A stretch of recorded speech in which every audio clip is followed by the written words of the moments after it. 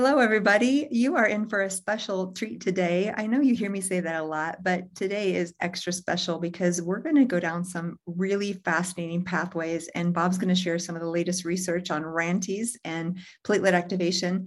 And you know Bob from some of my other interviews. I will actually formally introduce him once again in just a minute or two. But first, some housekeeping. If you want more information, you can visit my website, jillcarnahan.com. We have literally 10 years of almost weekly articles. So loads and loads and loads of information there, all free for you to read and peruse and share with your friends, family, or if you're a physician, share with your patients. Sometimes I get other doctors who say, yeah, can I use your blogs as handouts? And I don't mind you share those away. I love it. I love the information.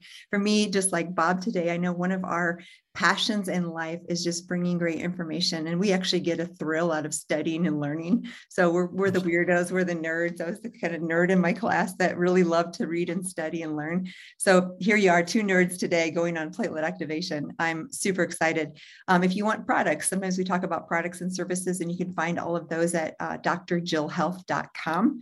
And then, as you well know, we're over 100 episodes on YouTube. You can subscribe there. And actually, if you do, that would help me out. Give me a review. Or you can find us on audio on anywhere you listen to podcasts. So Stitcher and iTunes and Spotify, you name it. You can find all of our episodes there. And we'll try to make this friendly for those auditory listening, Bob. So if there's some slide, we're going to do slides, which I know you all love to see, but we'll try to read a few little details. So if you're just listening by audio and not seeing the video, you'll maybe be able to follow along as well. Now, just a warning, we're going to dive deep. We like to go deep into the physiology. So don't worry if it's over your head. There will be some takeaway points. Bob's so good at bringing about kind of the basics, but I know a lot of other doctors, practitioners, healthcare professionals listen to us on this podcast. So for those of you who want to go deep, you're going to go deep today. So let me introduce my friend, Bob. I have to tell you a funny story. You may have heard me say this before, but one day I was texting Bob getting ready for our interview, and I just audio text like we do. And it said, "Hey, babe, what time are we getting on?" So then the last time we had a conference, and I sometimes get the honor of introducing Bob, I told the whole audience, Babe, his nickname is Babe. So, hey, Babe, and good morning and great to see you today. And then the whole audience at the conference, I think you got a lot of hey, babes, right, Bob? I did. So we love to joke and laugh about that. And so that was very funny. And the name is a little bit stuck. So sometimes that's how Siri goes. Anyway, without further ado, Bob Miller is a traditional naturopath specializing in the field of genetic-specific nutrition. He's earned his naturopathic degree at Trinity School of Natural Health and is board certified through the ANMA. In '93, he opened Tree of Life practice and served as traditional naturopath for 25 years. For the past several years, he's been engaged exclusively with nutritional genetic variants and related research, and specializing in nutritional support for those with chronic Lyme disease, and as we'll talk today, many other chronic infections and toxic triggers. Bob, I just want to say, I always love having you on because it stimulates my learning. I learn new things. We go back and forth and often be like, oh, I'm seeing this in practice. Do you think this relates? So literally in real time, I feel like often we're making great discoveries. I feel like one of the things you're leading us is with your background in pathways, you can really pull these together, and you've got a team of researchers doing a lot of the work as well. And I just love how you pulled this together. And what we're doing is, if any of you know about research, I just talked to a patient the other day who had a mold litigation case, and he was talking about how in the legal system, he's trying to prove that his daughter was sick from mold. And it's almost impossible because what happens is what's the standard of care in medicine right now is 20 years old. So what we're doing in medicine right now as the standard is very, very old as far as the research. What you and I are doing and what we love to do is push the envelope, get the research out there, because what happens is this, just like I talked about my patient, he brought all kinds of studies about toxicity and health, and he could prove it because the research was up to date with what he was seeing in his daughter. But when he came in the court of law, he was trying to prove what does medicine say? And sadly, while I love allopathic medicine, what medicine says is very delayed. So the research right now in 20 or 30 years, that might be standard of care. And what I love about framing this conversation is we are on the cutting, bleeding edge of what does the data show about pathways. And we're actually saying, could this be part of the issue? We're not saying that we have a for sure drug or supplement that's been studied 20 years, but we're saying looking at this pathways, this makes sense and this may be contributing. And I love being on the cutting edge because what I see, Bob, and I know you do too, is miracles, because we're pushing that envelope and doing things that we feel are very safe with patients that might be brand new, and we're making a difference. And I love being here with you because I know some of the information, especially today, is going to be on that cutting edge for these complex chronic conditions. We've been seeing infections and toxins for decades. I've been doing this 20 years. This is not new, but the pandemic has really accentuated the need for chronic lenses to view infections and toxins. And especially because this pandemic infection infected so many, many more people than maybe Lyme disease, all of a sudden we're seeing on a new level the patients who need our help. So without further ado, I'm going to let you share your screen and dive right in. Oh, sorry, one more thing, because I pulled an article and I was reading this last week, and I talked to one of my friends. We had a game night the other night and the talk was on blood viscosity. Can you imagine? At Dr. Jill's house, game night is all about, what else is new in the world. So this article was talking about how the thickness of the blood has a lot to do with morbidity and mortality, meaning like cause of illness and death and symptoms. We know that there's an effect with COVID on this, and we've known for decades that there's an effect with other viruses, other infections, toxins. And today we're specifically talking about the Brandeis pathway and platelet activation, but this all has to do with the thickness of your blood. And if you don't think that's relevant, think again, because we're going to show you some amazing evidence. I read in this article, and this was profound, that over the age of 60, our blood viscosity, regardless of infection or toxin, exponentially increases. And so that's part of the increased risk of stroke and heart attack and all of these things. So I feel like in my expertise right now, this area of learning is going to be one of the most profound things that changes how I practice medicine. So go ahead and show us your slides, Bob, and let's dive right in. Okay, let's get to it. And thank you for that introduction. Always so much fun to be here with you, Dr. Jill. And I am so excited to present this because this is mind-boggling what we're going to look at. And of course, you always mention this is educational, informational only. We're not practicing medicine, telling anyone how to diagnose or treat any disease. And I think people have seen this slide before, but I plugged it in again. The platelet activation, the 3D chess game played underwater, because there's so many factors that play together with this. So we're going to be talking today about platelet activation and aggregation. So I found this cool little chart. So let's talk first about what platelets are. What a miracle they are. They float around in our blood, and they just kind of are there. And if we ever get a cut or a wound, they go from a resting platelet, they get activated, then they become aggregated, where they clot, and they're your friend because they keep you from bleeding to death or losing all your blood. So, Dr. Jill, one of the things we've talked about in every interview we've done here, we've talked about that many of the things we're talking about are helpful unless they're excessive. That theme just keeps coming up for us. And the same way with your blood clotting. Without this, the least little cut, you bleed to death. Excessive, that's where you get the blood clots, and then you're more prone to heart attacks and strokes. And Bob, just on that line, what I'm seeing in clinical practice, I'm actually starting to test patients for coagulation deficits in the blood, a huge panel. What's interesting, in most of them who have issues, they have not only bleeding issues, but clotting issues, both at the same time. So this is very relevant because it's at Goldilocks. You can have some severe issues and you can actually be hypercoagulable and hypocoagulable, meaning you can clot easier, but also bleed easier at the same time. Different pathways. Interesting.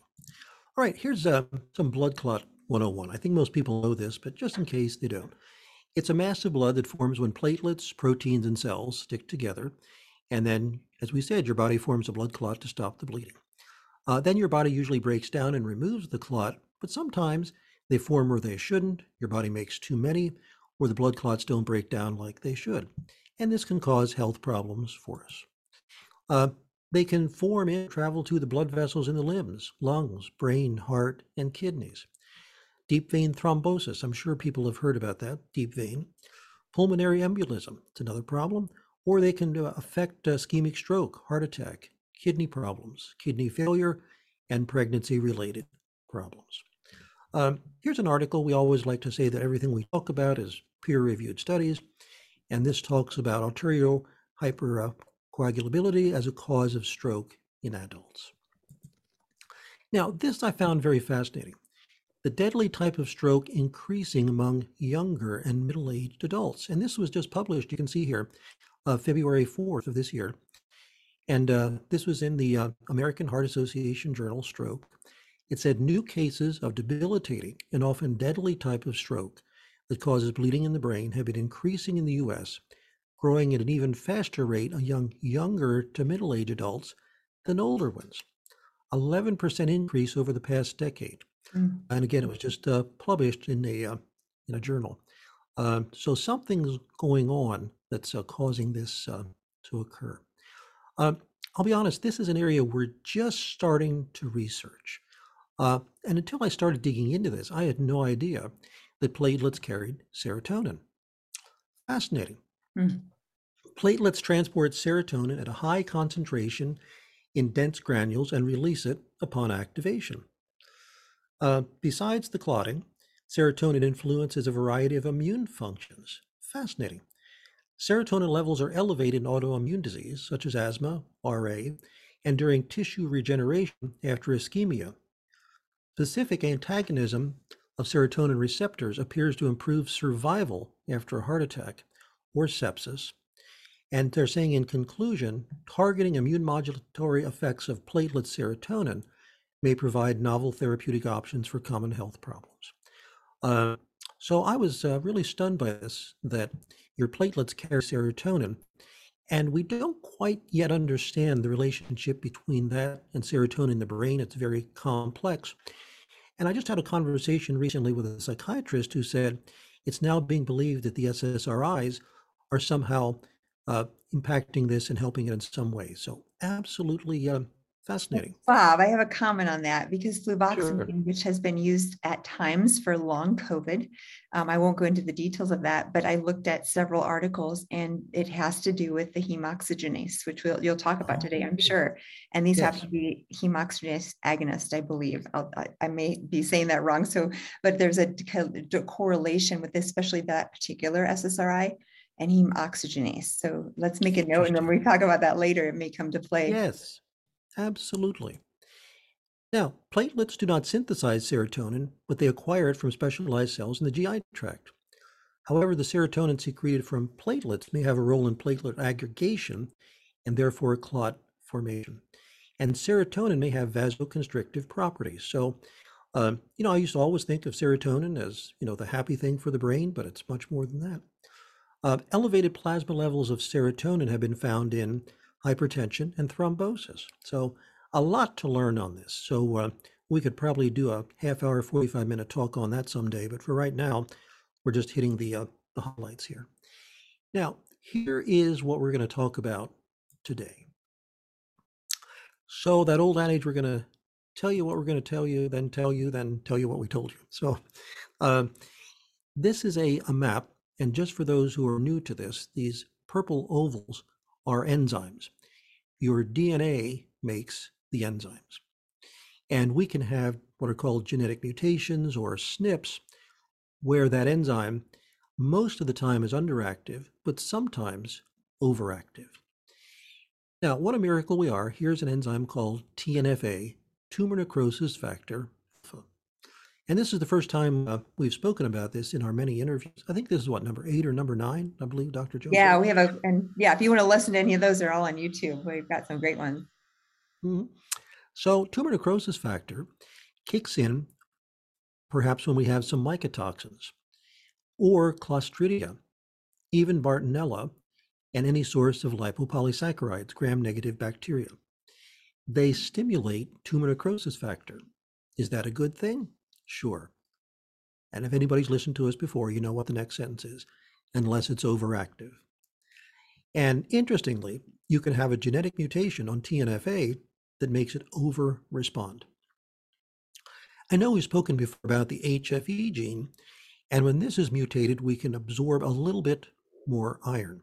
When people get 2 copies of this, they many times have what's called hemochromatosis, but very common in the English, Irish, and Ashkenazi Jewish to have 1 copy of this, which causes you to absorb a little bit more iron.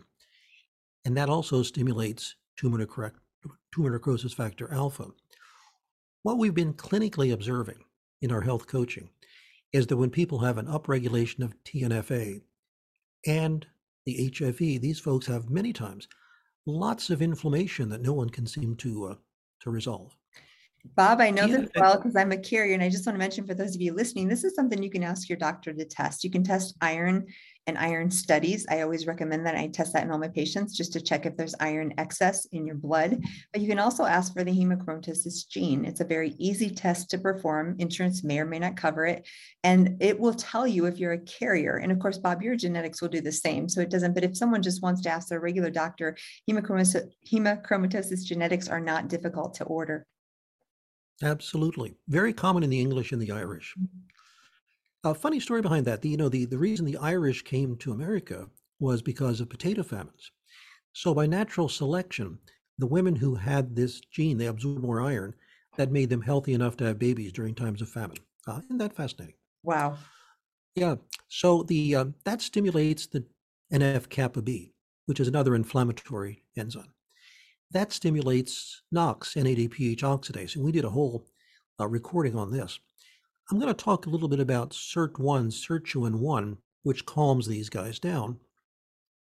And we did a whole show on interleukin-6, how that stimulates it. Now, something that's being talked about quite a bit is mast cells. And mast cells are white blood cells. Again, they're our friends. They're there to help us if we have an infection.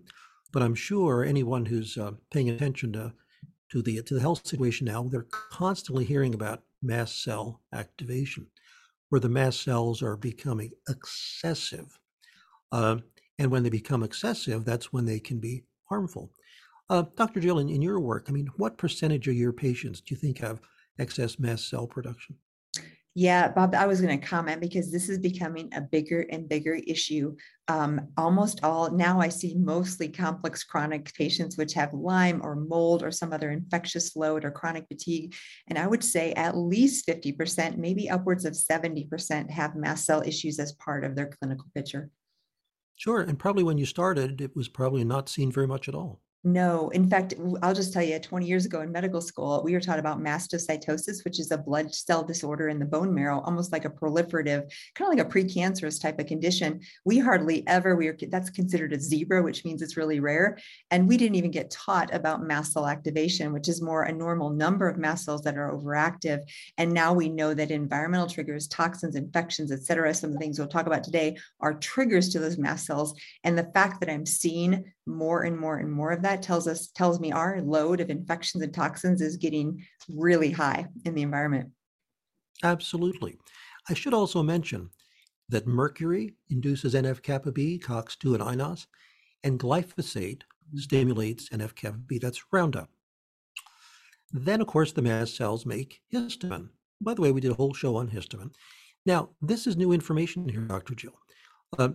I would advise everybody really watch the video we did on INOS, and we actually called it the Carnahan reaction, where the INOS enzyme, which makes a lot of nitric oxide to kill pathogens, gets upregulated. And it gets upregulated when we have virus, bacteria, or fungus, which is a good thing unless overactive. INOS inhibits eNOS, that's endothelial nitric oxide, which is circulatory.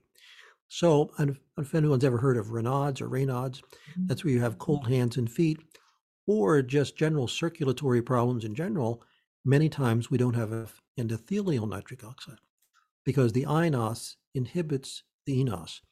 And as we'll talk about later, there are genetic mutations that cause the INOS to be upregulated. We'll get to that later.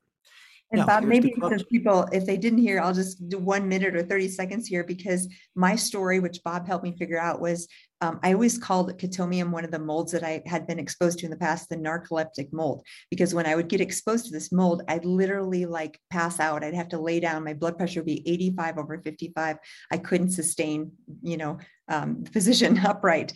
And I talked to Bob one day and we were trying to figure out what might be going on. And he looked at my genetics and I happen to have a very rare combination of upregulation of that INOS2. So what was happening for me was massive vasodilation, almost like if you're in septic shock. back, where your circulation opens so wide up you can't get pressure to the brain when you're upright. So we kind of figured that out, and that's thus the name. But I wanted to mention at the same time with those symptoms, sometimes I would have actually like either cold hands or feet or achy legs, which indicated that INOS3 was being downregulated. So it all kind of made sense when we talked about it.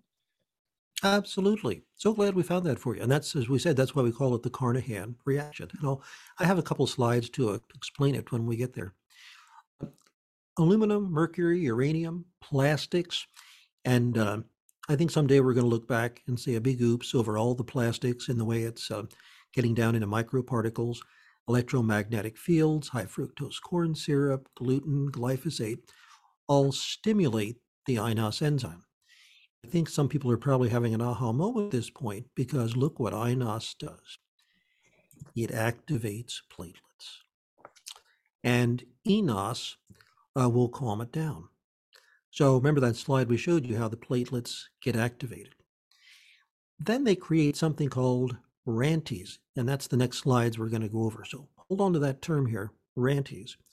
That's really the crux of what we're talking about here today.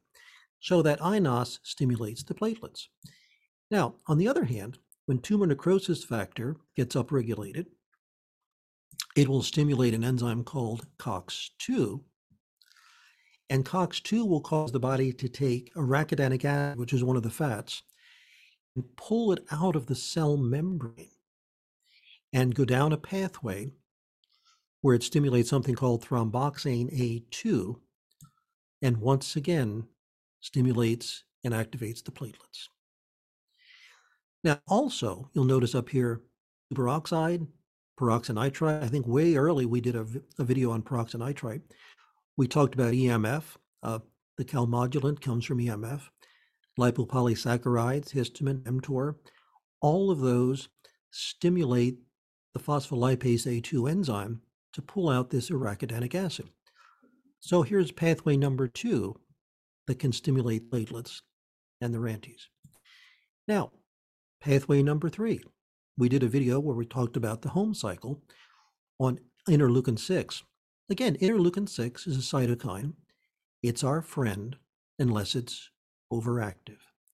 So you can have genetic mutations in IL-6, or you can have multiple environmental factors that stimulate IL-6. Encourage you to watch our video on that. Stimulates superoxide, more mast cells, more histamine. Histamine stimulates RANTES. RANTES stimulates mast cells. We've got a little bit of a vicious cycle, Bob, I call that. Right? Absolutely. Then superoxide, mast cells, and histamine stimulate what's called the renin-angiotensin system, where we make angiotensin 2 that'll cause aldosterone that can cause high blood pressure, but angiotensin 2 stimulates RANTES.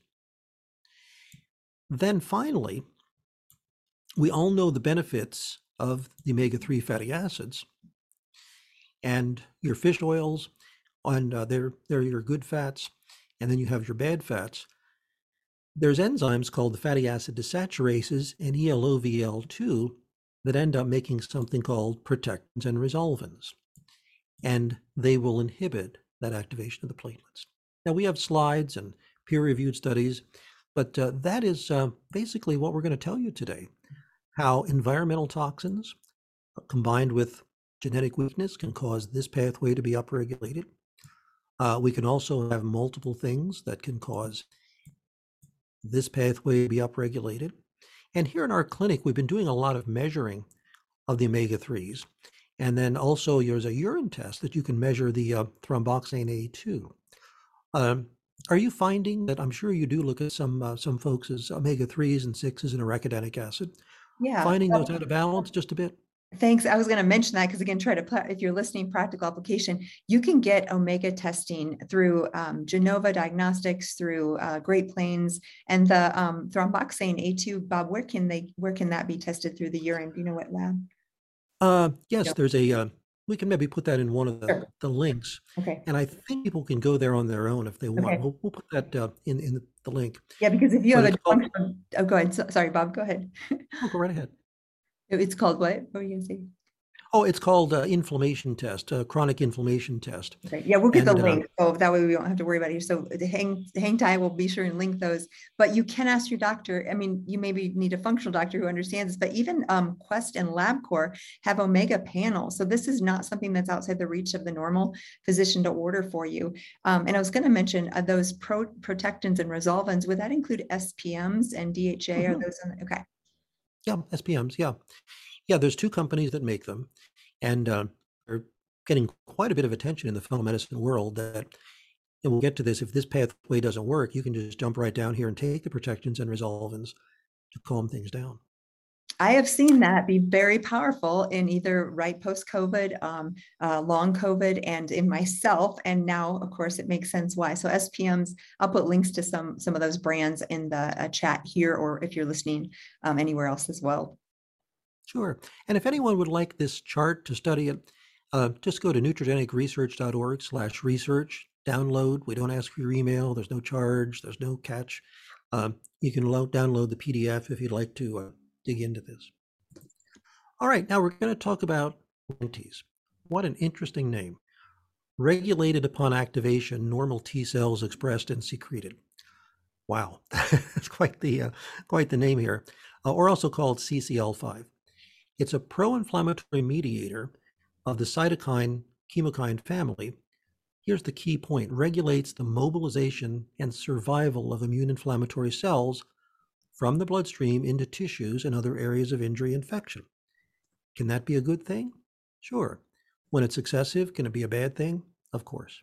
So here they're saying sustained production is associated with several detrimental effects, such as heart disease, liver disease, viral infection. Treatments that interfere with RANTES are associated with improved outcomes. Now, there's many things that will stimulate the RANTES. For our discussion today, we're looking at the platelets because the activated platelets stimulate the RANTES. As we said, look what RANTES stimulates: histamine secretion by mast cells, IgE and IgG production by the lymphocytes, activation and proliferation of the natural killer cells. It recruits T cells, macrophages, eosinophils, and basophils to sites of inflammation.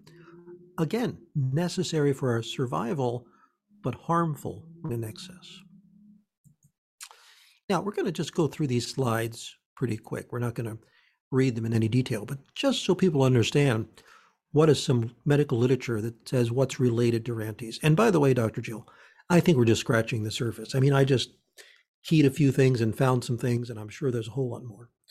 For the liver, it mediates hepatic injury and promotes fibrosis. So if somebody's got liver disease going on, the RANTES in excess can be a problem. Autism spectrum disorder.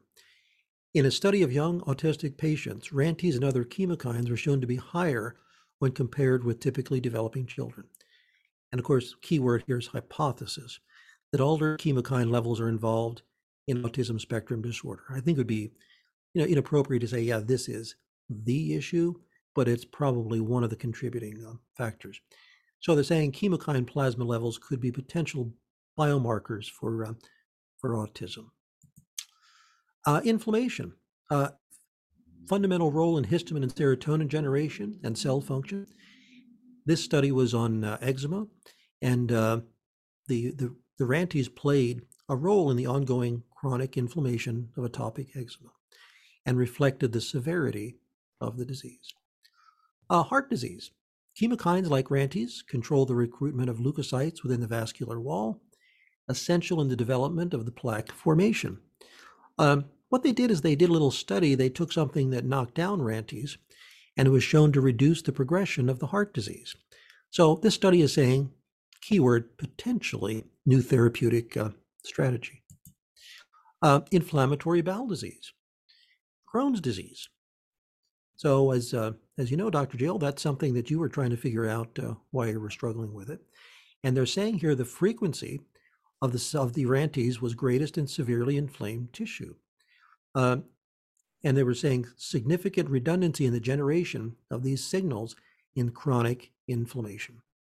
And it was infrequent in normal colon. So it appears to be higher in inflammatory bowel disease. Now, this is interesting. You spoke about COVID. In 10 terminally ill critical COVID-19 patients, profound elevations of interleukin 6 and RANTES. And then what they did is they took this was like a trial. This is blocks the RANTES going into the receptor sites.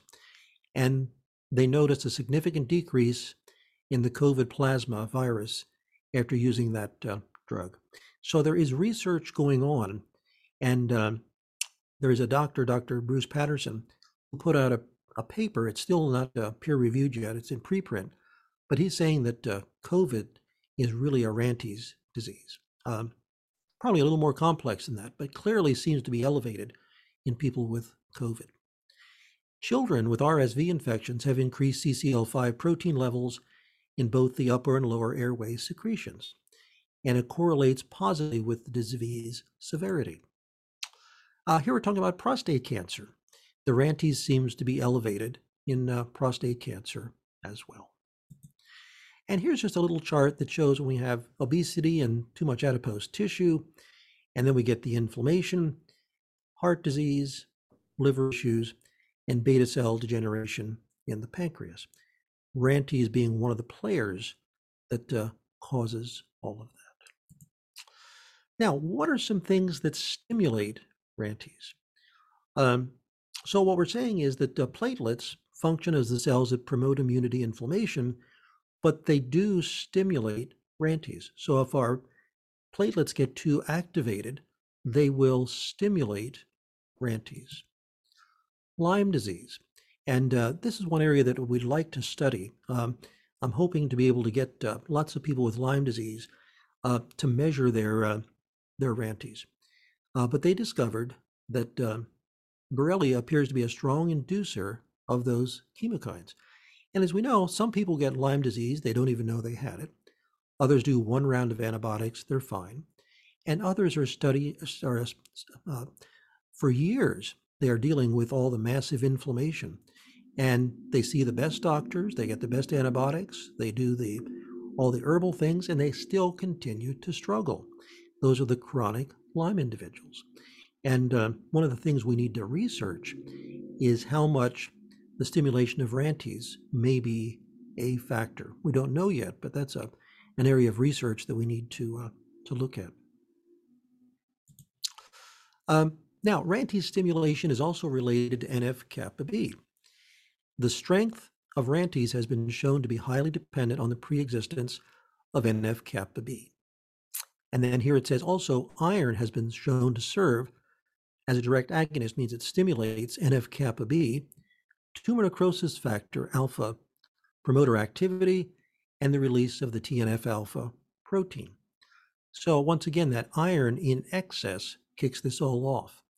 And again, just observing, clinically observing, those who have mycotoxins, Lyme, upregulation of TNF-A, and overabsorption of the iron are the ones that are just debilitated by their Lyme disease.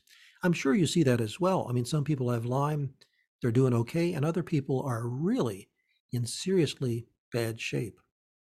Yeah, Bob, I couldn't agree more. And I've been watching that iron connection for a while. And I haven't always known all the pathways. I just know, gosh, if you have a carrier state or a full-blown hemochromatosis, you're going to struggle more with inflammation and infections. Mm-hmm. Here we're just saying once again, mast cells, produce the histamine, and then the histamine enhances the production of the RANTES. So that we're just showing the literature that shows how the mast cells create the histamine then stimulates the RANTES. Interesting correlation. Until we dug into the literature, we had no idea these were connected. So here again, mycotoxins are sources of lipopolysaccharides, stimulate tumor necrosis factor, and begin this cascade. Clostridia, Bartonella, lipopolysaccharides, mercury, glyphosate. And these are some of the genetic mutations, because the tumor necrosis factor mutation is a gain of function, HFE is a gain of function, and we're going to be talking about the sirtuins, lowered function, and IL-6 gain of function. So the more environmental factors you have, combined with genetic mutations, increases the potential for this thing to take off, and then, as we said, eventually stimulate the inducible nitric oxide synthase. Now we're going to talk a little bit about tumor necrosis factor, and down here is the RS number that, when it is mutated, causes to have a gain of function.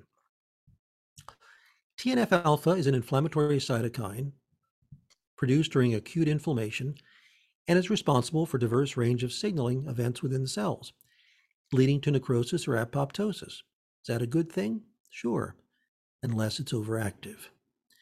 Increased TNF-A, along with other genetic and epigenetic factors, stimulates PLA2. That's the one that brings out the arachidonic acid that then stimulates thromboxane A2, thus leading to platelet activation and increased RANTES. On the other hand, NF-kappa B plays a variety of evolutionary conserved roles.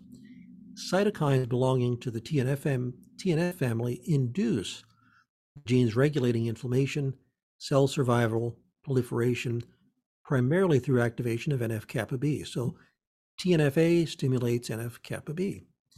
And what we're finding is when individuals have a homozygous variant here, these are individuals that are just so inflamed, and they're going from one clinic to another trying to find help, and they're not being very successful because this TNF-A is upregulated over responding. In response to lipopolysaccharides due to your gram-negative sepsis, the monocytes are triggered to produce large quantities of TNF-A. Several studies have identified the pathways that are activated by lipopolysaccharides, also including the NF-kappa B. So when you're exposed to these LPSs, both of these get upregulated. And they're saying the concentration of RANTES has been shown to increase due to the addition of the TNF-A and the lipopolysaccharides. So you can see how this thing just feeds upon itself. Now, we're going to talk about mold. This is a mold test. Ochratoxin, this many times comes from water-damaged buildings. Very, very common. This is glyatoxin. Here's the peer-reviewed study. Ochratoxin is a natural fungal secondary metabolite, and it triggers significant modulation of interleukin-2 and tumor necrosis factor alpha. So, Dr. Jill, how common do you see mold toxicity in the people who come to you who are just really struggling and coming to you because they can't get help elsewhere? Yeah, so Bob, this is a huge thing because a lot of people come, they might know that they have a diagnosis of Borrelia, which is Lyme or Bartonella or some other gut issues. But when I always feel like, first of all, I'm always asking questions about mold, but if they're not getting better on what should be helpful, I always ask and test for mold, because what I found is many times that's the factor in their environment that's weakening their immune system and creating additional inflammation that has not been addressed. So I would say very frequently mold is this hidden factor they don't know about that's making them kind of at a standstill with their health. Absolutely, it's rampant. Now, there's a couple of nutrients that inhibit TNF-A, and there's probably going to be more, but we've scoured the literature: black cumin, curcumin, quercetin, and milk thistle. All of those will calm down TNF-A. Now, SIRT1, I'm finding this to be very, very important. It's part of the SIRT1s, and if you study longevity, one of the things they're looking at is the SIRT1s and how to preserve their activity. We're going to talk more about the SIRT1s.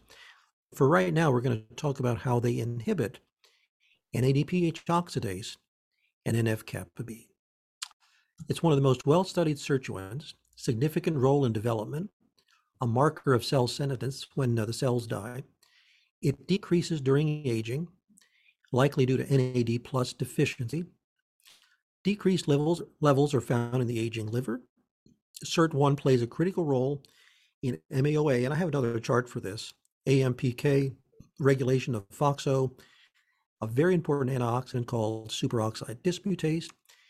The endothelial nitric oxide that we spoke about inhibits NOx, NF-kappa B, IDF1, and mTOR. That stands for mammalian target of rapamycin, the growth of new cells. Is that important? Sure. When it's excessive, it creates problems because it inhibits what's called autophagy, the cleaning of the cells. We should probably spend more time on this, but high fructose corn syrup inhibits SIRT1. We've all known that these artificial sweeteners probably aren't that good for us.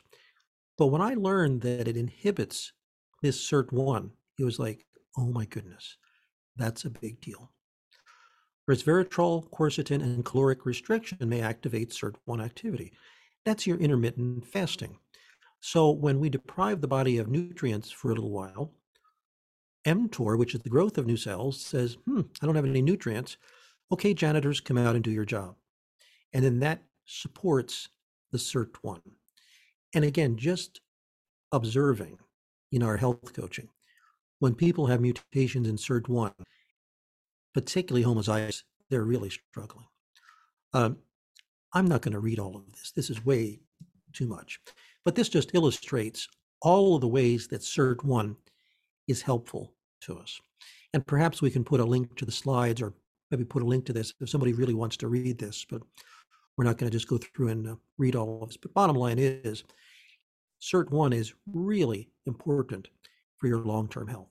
And Bob, if I can just put it into layman's terms real quick, because you did a great job of explaining mTOR and autophagy, but I want you listeners to understand that mTOR is stimulated by growth hormone, by peptides that a lot of bodybuilders use, by anabolic steroids, even testosterone, or anything like that. There's a lot of people out there using these kinds of things to decrease body fat, increase muscle mass, get into great shape. That's basically pushing the creation of new cells, new muscle, all good. But if you don't have autophagy, as Bob said, is the cleanup, which helps prevent cancer cells. We have cells all the time that are going rogue that could become excessively division or causing rapid, division. Anything in that realm will cause a proneness to cancer. So we need both. And I wonder, and we saw with COVID, people with higher testosterone on anabolic steroids, any of those realms that were pushing mTOR, they had worse outcomes. In fact, some of the treatments were suppression of testosterone. So I just wonder if that was related to the SIRT1. And then you mentioned corn syrup, and obviously a standard American diet with lots of fast food, high fructose corn syrup. We know metabolically, if people were metabolic syndrome, diabetes, obesity, they also fared worse with COVID. And those two things make me wonder if it was related to the SIRT1 genetics here. Yeah, I believe so. I've wondered the same thing. And there is some literature out there that COVID uses mTOR for replication. Because mTOR replicates, and it's sort of like a copy machine. Doesn't matter what you put on the glass, it'll copy it. So healthy cell, cancer cell, and possibly COVID. And I observed that as well, because sometimes you'd hear about these young men that were dying while somebody 78 years old survived. And it's like, well, what's going on there? And there's many components to it, but that may be a factor. Now, I really like this slide. SIRT1 supports eNOS. Remember, we talked about that earlier. Endothelial nitric oxide, the healthy blood flow. Supports peroxide dismutase, a very important antioxidant. Inhibits NF-kappa B. Look at this one. Inhibits mTOR. And supports MAOA, which is the clearing of histamine. High fructose corn syrup inhibits. Resveratrol helps.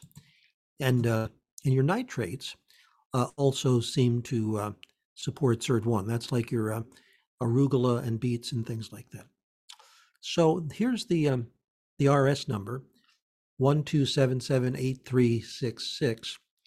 And when it's mutated, that's when that SIRT1 activity may not be as robust as it should be. I would have to say I put that on my top 10 list of SNPs that may have an impact on us from a functional standpoint. Now, we've also spoke about mast cells become overreactive and likely present in 9 to 14% of the population. And we're just mentioning here there are enzymes called KIT. There are a couple mutations in the KIT enzymes, and there's too many to list, that will actually cause the mast cells to be trigger happy, respond too quickly. And most people know some of this, but we'll just review it a little bit. When the mast cells get activated, we make more histamine, more interleukins, stimulates tumor necrosis factor A. So I probably on my chart ought to have a line going from the mast cells back to the tumor necrosis factor in another feedback loop. Now let's talk about histamine. And by the way, Dr. Jill and I did a a long interview on histamine. Here's the cliff notes. They can be stimulated by allergens or high histamine foods. And when we make histamine, we need cortisol to degrade it. The body makes something called diamine oxidase. There's an enzyme called histamine and methyltransferase, MAOA, and glucuronidation, all of which clear histamine. One of the most common things we see in our health coaching is people have genetic mutations in these enzymes that they don't degrade enough histamine. And then there's another one called histidine decarboxylase that actually takes an amino acid called histidine and turns it into histamine. We're looking through the literature, but there are some that are considered pathological, and we are just hypothesizing that they're gain of function, but we're not quite sure. But whenever we see mutations in HDC, many times these folks have high levels of histamine, even confirmed by blood work. What percentage of the folks you see, Dr. Jill, do you think have a histamine problem as one of the things they're dealing with? Yeah, Bob, again, just like the mast cell activation and all the things that that produces, this is one thing, but it's very, very common. And one thing I was thinking as you were talking is I think it's related to our load. I think that's why things are getting worse, because our environmental toxic load, and you've just talked about all kinds of triggers in the environment that can do this. And what it is doing is revealing these deficits in genetics that maybe were there, but when the load was low, no one noticed. And now that we have more toxins, more chemicals, more glyphosate, more high fructose corn syrup, more stress, more lack of sleep, and I could go on. And all of these things affect our ability to deal with the environment. So I think it's exponentially increasing. Absolutely. Yes, for sure. Now, here's a peer-reviewed study. Histamine stimulates INOS expression. Now, when we did our talk on Carnahan reaction, we didn't have this piece of information. We didn't know that histamine stimulates the INOS as well. We've had this slide before, but just in this chain of events, we're just saying histamine enhances the production of the RANs. So really encourage you to watch this video. It's your number 34, where we talked about histamine. I mean, that's all we spoke about in that whole talk, 45 minutes on histamine. So we got into the histamine foods, the DAO enzyme, a lot of detail. So if somebody wants to learn, look up number 34. That was a fun interview, Dr. Jill. They've all been fun. I love it. You're right. Now we're going to talk about nitric oxide, the miracle molecule. 1998 won a Nobel Prize for 3 scientists on the benefit of nitric oxide. It's an incredibly simple molecule, nitrogen and oxygen.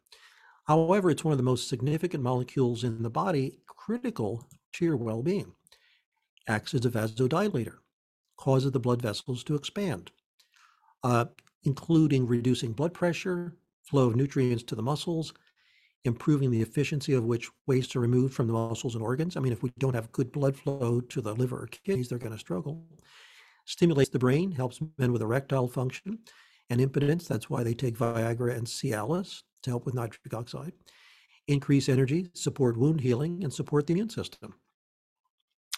It influences every body organ, including the lungs, liver, kidneys, stomach, genitals, and of course, the heart. Again, I'm not going to read this. Way too many things to just sit here and read, but this just illustrates the importance of nitric oxide. Now, INOS, so what we were talking about, all those benefits, is endothelial nitric oxide, helps circulation. There's another enzyme called INOS inducible nitric oxide. And what does it do? It kills virus, bacteria, and pathogens. Is that a good thing? Sure, unless it's overactive. How many times have I said that now, Dr. Jill?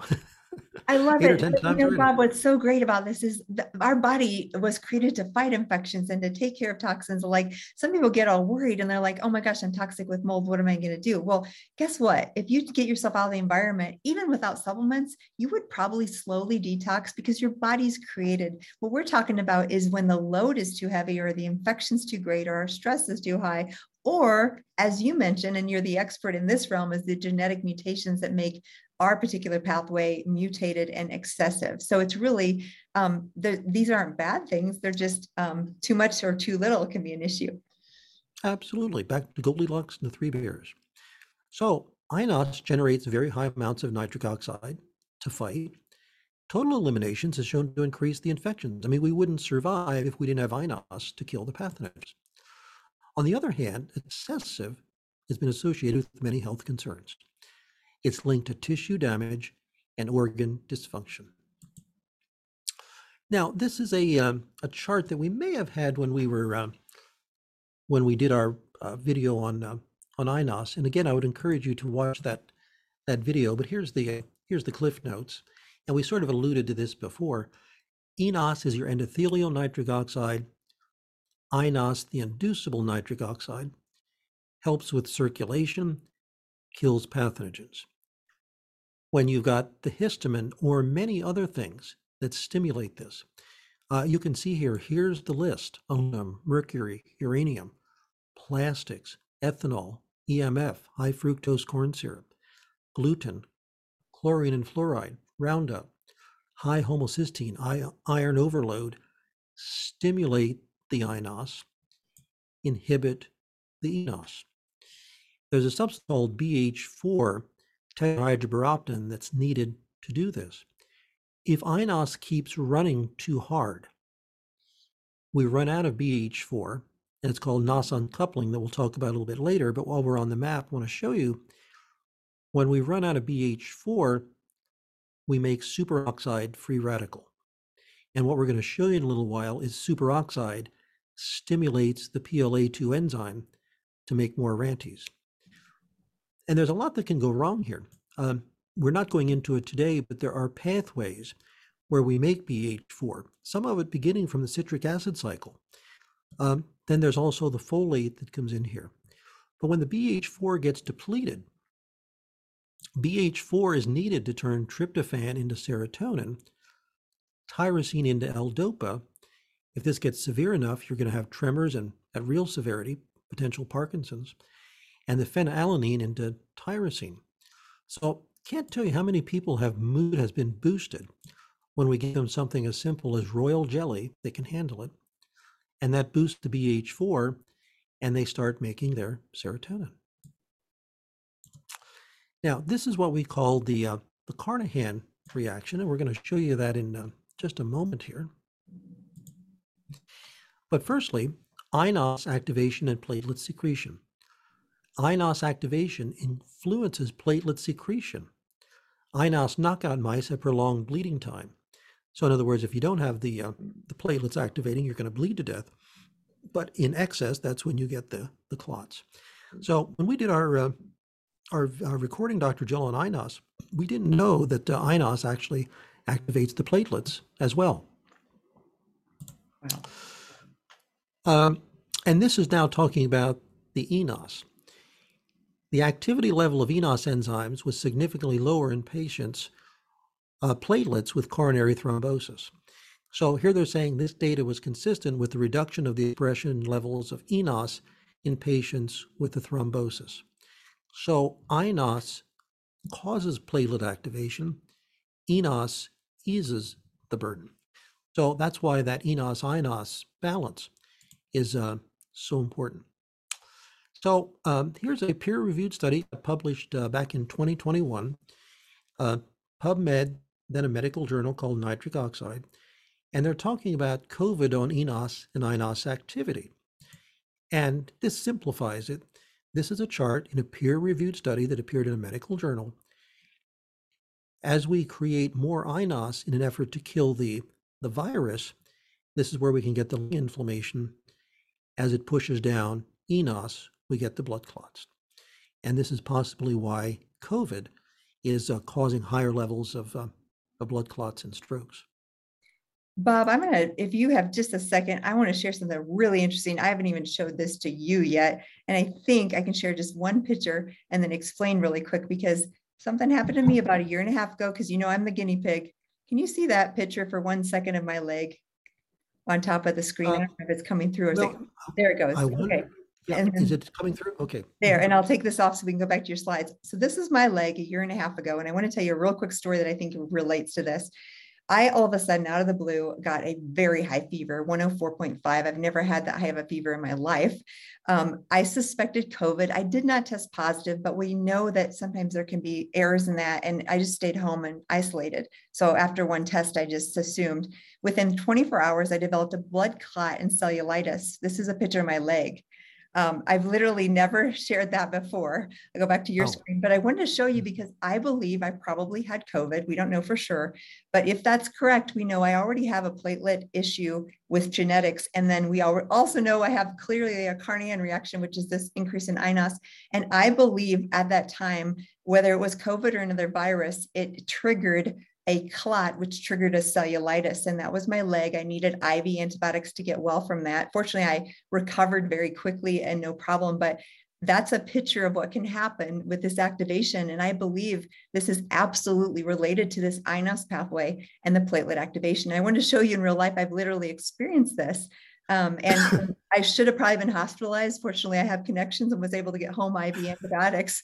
But yes. one of my friends was like, Jill, you really need to take this seriously. Your leg could, and I do remember, this is a funny story, lying in bed with 105, almost 105 degree temp. And my thought was, I wonder what temperature my brain will melt. So just a story to show people this is real, this can happen. And again, no, not fear, but I'm the guinea pig. So I got to experience that and understand the iNOS pathway on a new level. Wow, that's incredible, Dr. Jill. Wow, sorry you went through that. But like you said, that probably gave you some insight now that you're going to be able to help other people when you see that happening. So I'm not going to read these, but these are all the things that stimulate iNOS. So we're wondering why we're seeing more conditions today than we did before. When I was born, there was very little BPA. There was very little aluminum. We weren't exposed to cell phones. I don't think mold and mycotoxins were as bad.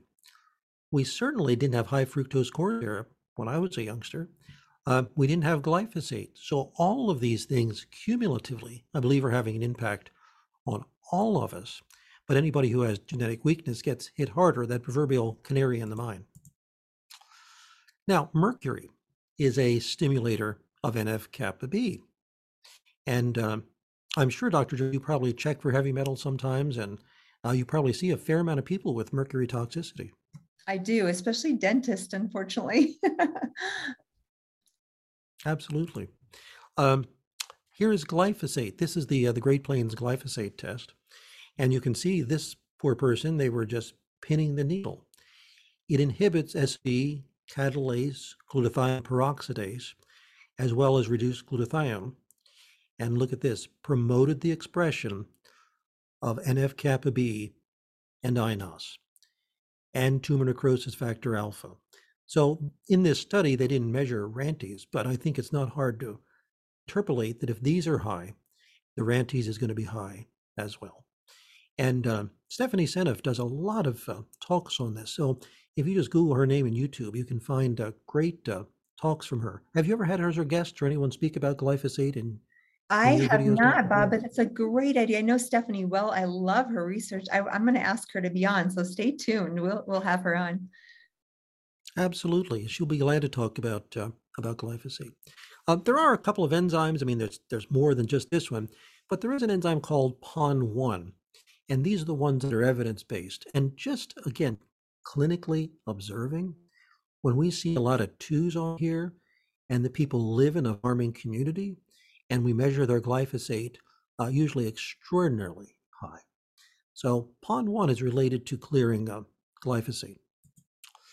Now, there's others as well. So here's again, histamine stimulates smooth muscle cells to increase iNOS expression. And we'd encourage everybody, I think, I just checked the other day, it's still the most watched video in your YouTube, where we spoke about interleukin 6. We went on for 1 hour and 51 minutes. And That was a really great one. It was so awesome. Yes. So number 42.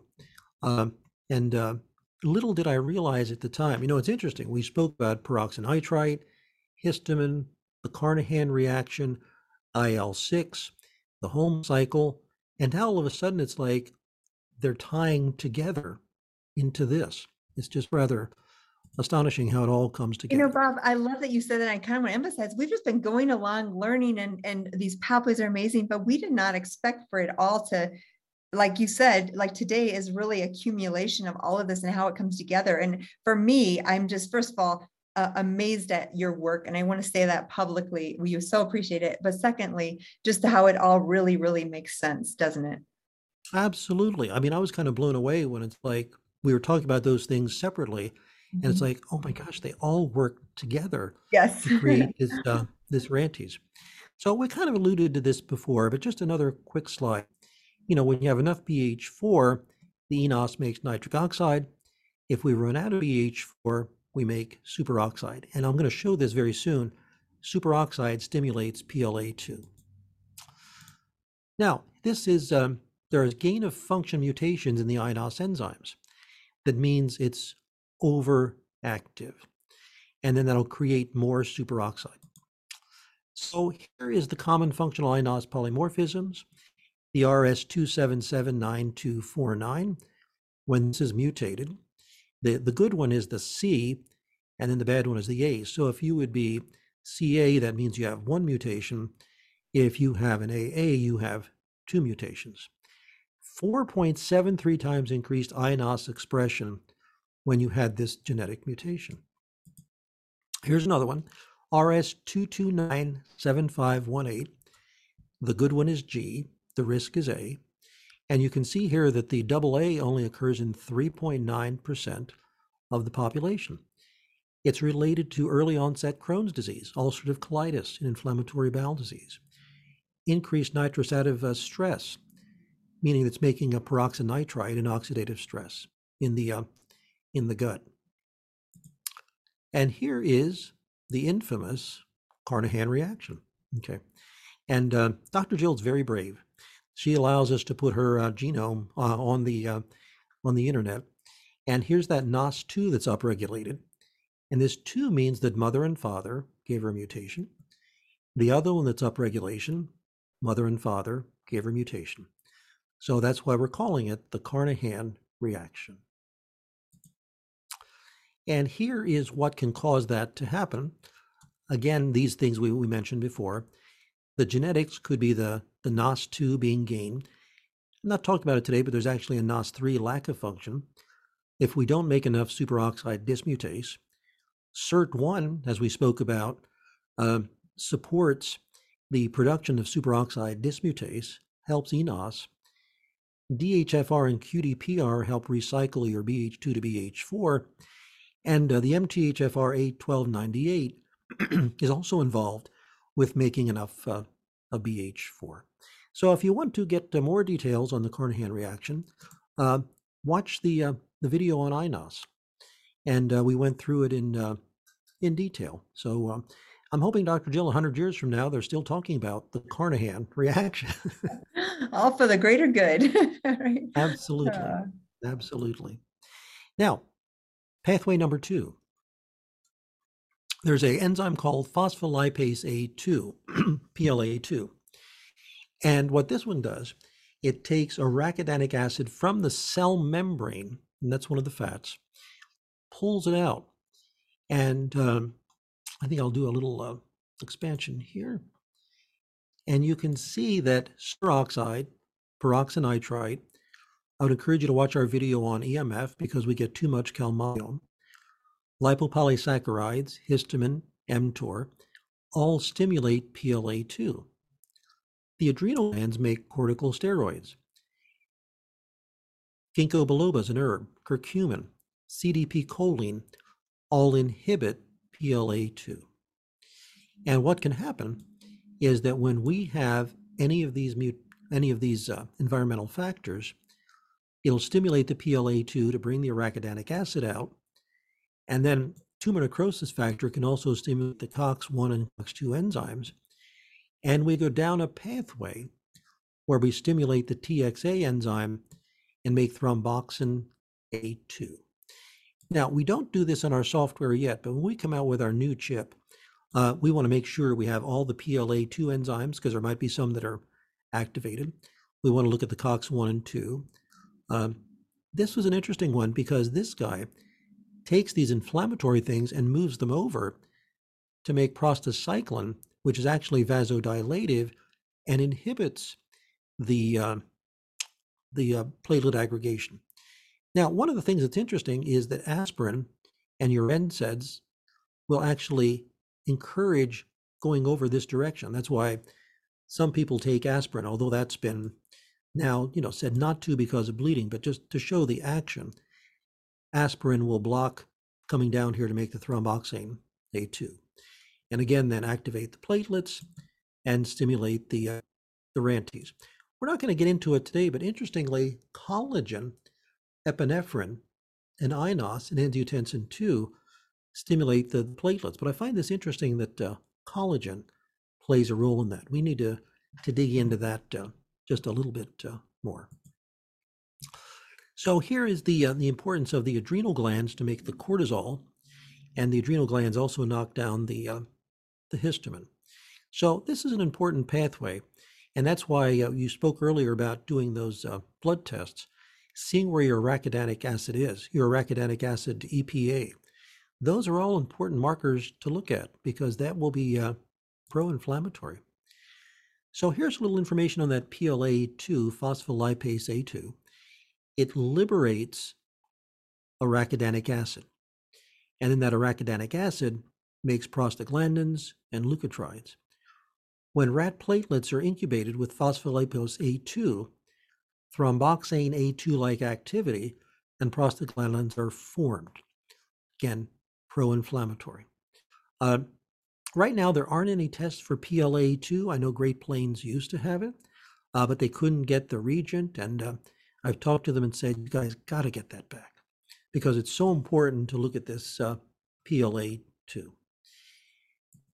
All right, here's a quick overview. And this came from the Great Plains website, Bill Shaw. And by the way, Bill Shaw was a pioneer. I mean, he was talking about PLA2 a long time ago. When experiencing infections, PLA2 can break down the phospholipids of the membranes of bacteria, fungus, and parasites. So I saw a recording here. A good thing? Yes. However, inflammation often becomes excessive, and then the same phospholipase that attacks infectious agents may attack the cell membranes, damage or killing those cells. Most common free fatty acid produced by this is arachidonic acid, which can increase the production of mediators of inflammation, which we spoke about, the prostaglandins, leukotrienes. Superoxide anions could stimulate phospholipase A2. And we've spoken about this many times, particularly EMF is making more superoxide. If we don't take our oxidized glutathione back to the reduced superoxide. And if you remember when we spoke about the NOS uncoupling, what do we make? Superoxide. So I believe superoxide is public enemy number one. Now again, superoxide is helpful. It kills pathogens, but in excess, a problem. So the products of this phospholipase A2 are membrane damaging agents and may be responsible for mitochondrial damage during oxidative stress. Here we're saying that a study of intestinal cells has shown that tumor necrosis TNFA potentiates the release of arachidonic acid. So the more you have that TNFA being upregulated by environmental factors or genetic upregulation, the more you're going to take that phospholipase A2 to stimulate the arachidonic acid release. Now, we're going to talk a little bit about that thromboxane A2, and this can be measured, stimulating the platelets, creating RANTES. However, these activated platelets can also stimulate something called SCD40L. We're going to get into that just a little bit. But before we do, there's a lot of talk about how the Mediterranean diet has a lot of health benefits. Oleonoic acid comes from your olive oil, and that may stimulate this PGI2 enzyme to shunt this inflammatory thing over to prostacyclin, which is vasodilative and also inhibits platelet aggregation. So absolutely fascinating how we've been talking about the Mediterranean diet, the olive oil. We now know the pathway that can move through. So I was blown away by that one, Dr. Jill. Yeah, unbelievable. And I love olive oil. It's good for us, isn't it? It's something often with these pathways. And we do a lot of testing where and the micronutrients and things. I see a surprising number of people who are deficient in oleanic acid. Absolutely. And so if that's the case, a little bit of olive oil might certainly be beneficial. Okay, here's the thromboxane A2. Prostaglandin counterbalances the thrombotic and vasoconstrictive properties of TXA2. This balance can become dysregulated in pathological and physiological situations. So, increased activity of thromboxane A2 could be associated with mitochondrial or myocardial infarction, stroke, arteriosclerosis, and bronchial asthma, pulmonary hypertension, kidney injury, hepatic injury, allergies, angiogenesis, and the growth of cancer cells. When activation of thromboxane A2 is uncontrolled, there could be pathological consequences. I'm not going to read all of this, but the bottom line here is that activated platelets also express SCD40L. And now we're going to get into that. But first, again, mentioning serotonin. Serotonin is transported by the platelets and released upon activation. This induces constriction of injured blood vessels and enhances platelet aggregation to minimize the blood loss. Interestingly, platelets contain high amounts of serotonin, and a dysfunction of the serotonin system is involved in the development of several behavior orders. So there may be, and this is just hypothetical, so we're not making any statements here, but it may be involved in depression, anxiety disorders, and self-aggressive disturbances. The platelets are able to take up dopamine and express various dopamine receptors, which could make them an interesting tool to study the underlying mechanisms of schizophrenia. Lots to learn here. We're just in the very beginning stages of understanding this. The platelets store large amounts of serotonin they're released during the thrombus formation, and that creates the clots. But what I found interesting, it induces hydrogen peroxide, H2O2. And if you have overabsorption of iron and you don't clear your hydrogen peroxide, you get hydroxyl radicals that are very pro-inflammatory. All right, SCD40L. Activated platelets are the major source of SCD40L, which has been implicated in platelet and leukocyte activation. And this SCD40L is involved in inflammation and vascular diseases. So here's the activated platelets stimulating the SCD40L. Now, this is interesting. High early SCD40L levels in trauma patients reflect tissue injury, shock, coagulopathy, and adrenal activation, and predict mortality. SCD40L may be involved in trauma-induced endothelial damage and the blood clotting. Now, here's a chart. When we get the activated platelets, SCD40L is activated. That increases VEGF. We'll talk about that in a little bit. Encourages the growth of tumors. So that's why it's so important that we don't have this elevated. I'm sure, Dr. Joe, you measure VEGF on occasion. Yeah, I was going to say, Bob, and there's some new with Dr. Patterson's research. We can now measure SCD40L with special labs as well. So literally, we're doing panels to look at all of these things now. They're not easily accessible as far as LabCorp Quest, but they are available to be tested. Absolutely. I'm excited to hear you're doing that because I think we're going to find that the long haul COVID and possibly even the chronic Lyme disease has increased RANTES and SCD40L. Yes. I've been talking to the folks at iLabs about that. Hopefully we can do some research. So these myeloid-derived suppressor cells are relatively newly defined that they suppress immune responses. And there's a role of this in solid tumors that's been extensively characterized as pro-tumor in intensive clinical studies. Circulating and infiltrating MDSCs at the tumor site were associated with poor prognosis in patients with solid tumors.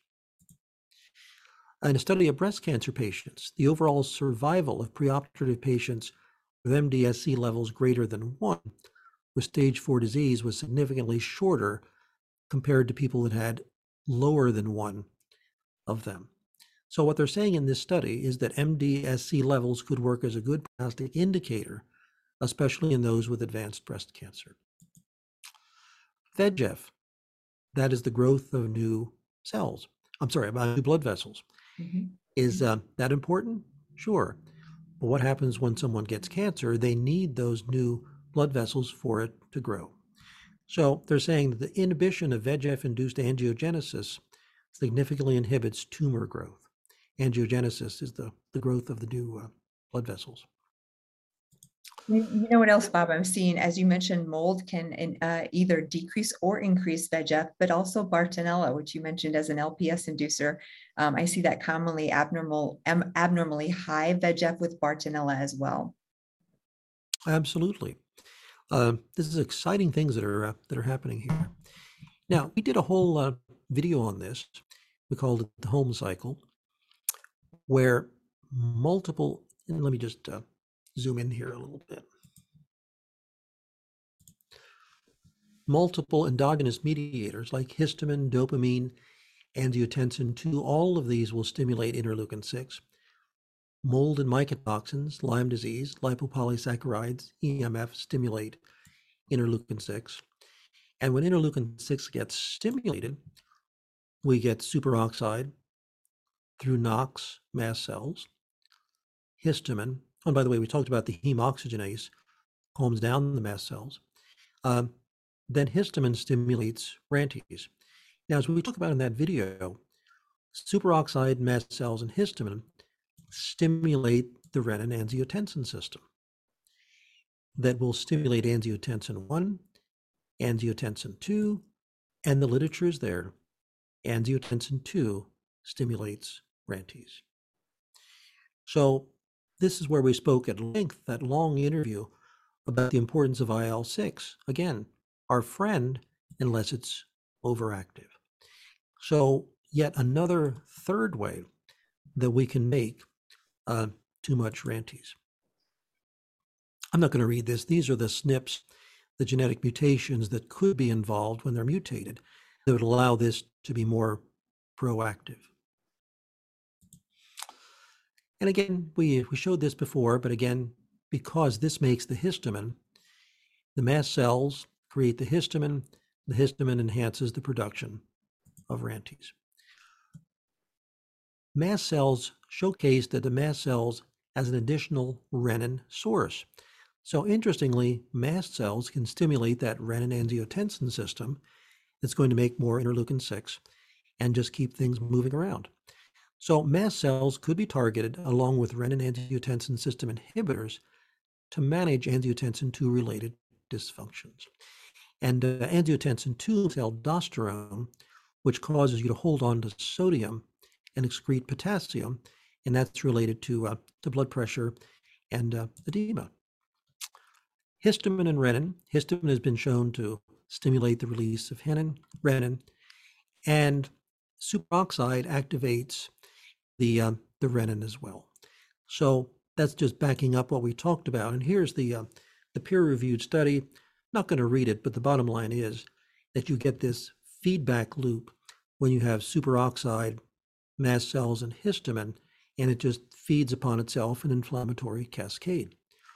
When we did this video, we had no idea that the angiotensin 2 stimulated RANTES.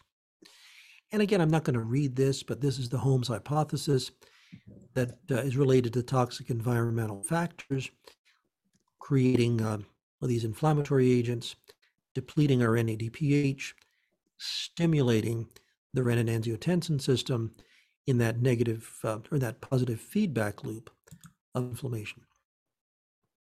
So again, if someone is interested, watch our video number 42. And Bob, if you're listening here and if you're going to listen on wherever you're listening, I will include these links. So just if you don't worry about finding them, I'll make sure they're included. Oh, good. Yeah, when I grabbed this, there was 2,900 people who watched it on YouTube. That's amazing. And Bob, I just looked, it's over 3,000 now. So it's all right. Yeah. Pretty amazing. Wow. Okay.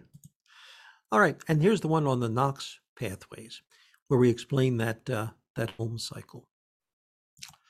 All right, now we're going to wrap up with the omega-3s, resolvins, and protectins.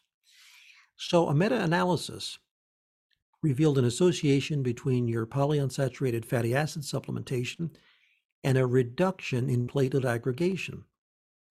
High-risk patients with cardiovascular disease or diabetes could benefit from the omega-3 therapy. Now, this is fascinating. Again, peer-reviewed study. Both EPA and DHA, this is the parts of your fish oils when you take them, get incorporated into platelet phospholipids at the expense of arachidonic acid, which may help reduce platelet aggregation via a reduction in the arachidonic acid-derived platelet aggregating procoagulant metabolites. EPA competes with AA for that COX enzyme, reducing its action on arachidonic acid. And it reduces the formation of that thromboxane A2. EPA-DHA also gets incorporated into neutrophils and red blood cells at the expense of linoleic acid and arachidonic acid. It decreases whole blood viscosity and increases red blood cell flexibility, thus likely reducing the risk of thrombosis. Now, what happens is they go through a couple of steps, and I'm going to show you a chart here in a couple moments, where we make what are called protectins and resolvins. And they're associated with various beneficial effects and the prevention of various diseases, modulates the immune system, helpful for autoimmune, rheumatoid arthritis, cardiovascular, Alzheimer's, type 2 diabetes, and cancer. Interesting little chart here. When you get tissue injury, you get the acute inflammation. The lipoxins, resolvins, and protectins, complete resolution. If not, you'll get abscesses and scars and chronic inflammation from the prostaglandins and leukotriene. So that's why these are so important to resolve, complete resolution, when we have the resolvins. And that looks like a duplicate slide. Okay, so now here's arachidonic acid, and it shows on this chart the different pathways, and we want to map this all out. Genetically and epigenetically, we want to map this out. But you can see the arachidonic acid comes down and makes acute inflammation and chronic inflammation. Interestingly, there's a couple of pathways that we've not identified yet. This might be a future show to talk about how we can get that arachidonic acid to come down to be actually helping the resolution of inflammation. So arachidonic acid isn't all bad. Right. But your EPA and DHA, they go down these pathways, and here's where you make their resolvins and protectins. And the standard American diet that I think you alluded to earlier, we're much heavier in the omega-6s and the things that will create the arachidonic acid. Yes, versus the seed omega-3. oil. So just for practical, if you're listening, seed oils, I would really avoid. Those are going to be sources, canola oil, all these oils that can become rancid and can produce more arachidonic acid. You want the omega-3s, which is your wild salmon, your fish. And bottom line is you should probably be taking a fish oil. And I like the ones, especially if you have this inflammatory pathway, higher DHA and with SPMs. I actually put a link on this site to Mega Omega. There's other ones, but that one happens to have both EPA, DHA, and SPMs all in one. Wow, very impressive. Okay. This resolvin E1 is generated during resolution of inflammation in the human vasculature, and a study has shown new potent agonist-specific antiplatelet actions. Now, this is a little confusing. Agonist means it helps the antiplatelet actions.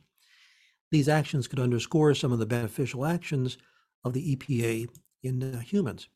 I really like this chart. So here's your omega-6s. And from a genetic standpoint, we are finding that there's enzymes called FADs, fatty acid desaturase. And they're involved with taking your omega-6s, the FADs2, down through to make arachidonic acid. But this is interesting. Omega-6s may use up the available FADs2s. So when we consume our FADs2s, they have to go through multiple steps. And this is a new one that we've just added, ELOVL2, finding it to be very significant. This is what takes your EPA into your DHA. so we can make the protectins and resolvins. What we're observing, when people have a lot of mutations in their FADS1 and FADS2, they have unresolved inflammation. They just can't seem to get to the bottom of why they're in their mid-40s and they hurt all over. Part of it could be that they're not getting down to these protectins and resolvins because they will inhibit the platelet aggregation and the RANTES. So we have this on our computers. We show this to folks all the time, why it's important that we get those omega-3s, but more importantly, that we get down through this way. And if we don't, we may need to use those protectins and resolvins to just bypass the weakness here. And Bob, I would tell you something really interesting. I showed you all my leg when it was severely cellulitic and probably from platelet aggregation. I did not know this pathway, but I'm pretty intuitive. And I didn't at the time know why. I just knew they were anti-inflammatory. I took like 4 times the recommended dose of SPMs, and it really, those are the resolvins that you're talking about. I took very high doses of these, and it really, really helped. And it's no wonder you're showing me the pathway for that. Mm-hmm. Yeah. So here the study showing, and this was just published back in 2017, FADS and ELOVL2 may have a role in the differences in omega-3 requirements. So what we're finding is the more ELOVL2 mutations, the more there's a higher need for DHA. Mm-hmm. And here's the FADS1 and FADS2. So this one over here means mutation, and you can see this person had a mutation in every one of the FADS1, and they had mutations in most of the FADS2. The people that are really struggling, and we see them every once in a while, homozygous or both parents gave the mutation straight down through. And those are the folks that are really struggling in getting their EPA turned into DHA and making their protectins and resolvins. I would have to put this on my top 10 list of important genetic things to be aware of because we find this really is involved with those who are struggling.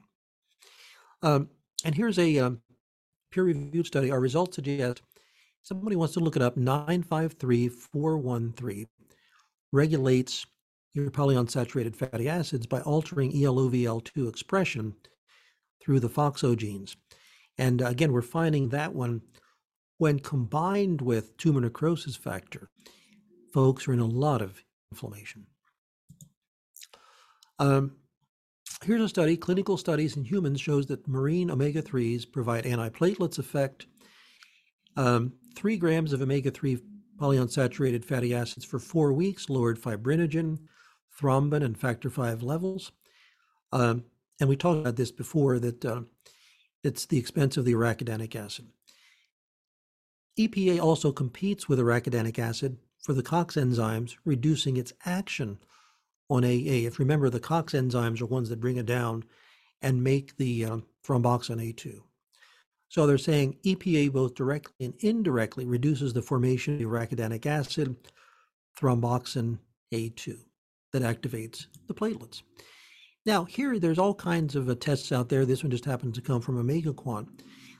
This was a middle-aged lady who got COVID and was doing very poorly. Now this was post-COVID, but here's her omega-3 index. Should be 8 to 12%, 3.5. Then here's the ratio of omega-6 to omega-3s. Should be 3.1 to 5.1, off the chart, 11.9. Arachidonic acid to EPA should be 2.5 to 11.1, 35.1, again off the chart. In my opinion, it's important that people know where this is. So talk to your physician, whoever that is, and see if you can see where these are, because it's more important than we ever realized. And I mentioned earlier, Bob, these are now available on your regular labs. So this is not a functional cash lab. You can get it through Quest or LabCorp or Boston Heart or some of these other labs. It's available. Mm-hmm. Then here is the test for thromboxane. Same individual. The thromboxane should be less than 141. Little high, moderately high, way too high, 421, 643. No wonder this person was struggling in this case study. So this is the same person that had that arachidonic acid. So the arachidonic acid was stimulating the thromboxane A2 and creating massive inflammation and fatigue and lots of histamine. All right, so what's a potential action plan? And this is a really short list, but a couple practical things you can do. Make sure you're in a mold-free environment. Clear mold if an issue. If you work with a functional medicine doctor, see if you have some mold inside you. If there's real concern, see a functional medicine person for heavy metals, glyphosate. Check for Lyme, Clostridia, lipopolysaccharides. Consider eliminating high fructose corn syrup, but especially with the SIRT1 mutations. Low histamine diet if histamine is an issue. Check what we just talked about here. Maybe consider checking the thromboxane A2. As Dr. Jill mentioned, they're not easy to get, but you can measure RANTES, SCD40L, VEGF, TNF alpha, IL-6. Dr. Jill, are you doing what are considered the long haul panels? Is that what you're doing? That's exactly what I'm doing. Correct. Mm-hmm. And then if you want, you can do your genomic resource test if you want to see if there's any mutations that may worsen the situation. So that's it, other than just a brief commercial to health professionals. If you're a health professional and you'd like to look at all this, we have a genetic test called Your Functional Genomics. The software analyzes everything for you and puts it together, and we also have online education. If you're a health professional, you want to try the certification course, here's where you go, nutrigenicresearch.talonlms.com, and you can save $100 with using the coupon code Dr. Jill. And it's not for everyone, it's not for the faint of heart, but for somebody who really wants to dig in and study, it's a good resource for you. If anyone wants to contact our clinic, tolhealth.com, there's our phone number, 717-733-2003. The software, if you're a health professional, you want to try a free trial, there's the website, functionalgenomicanalysis.com. Yvonne Lucchese and Chrissy Bannon are your helpers.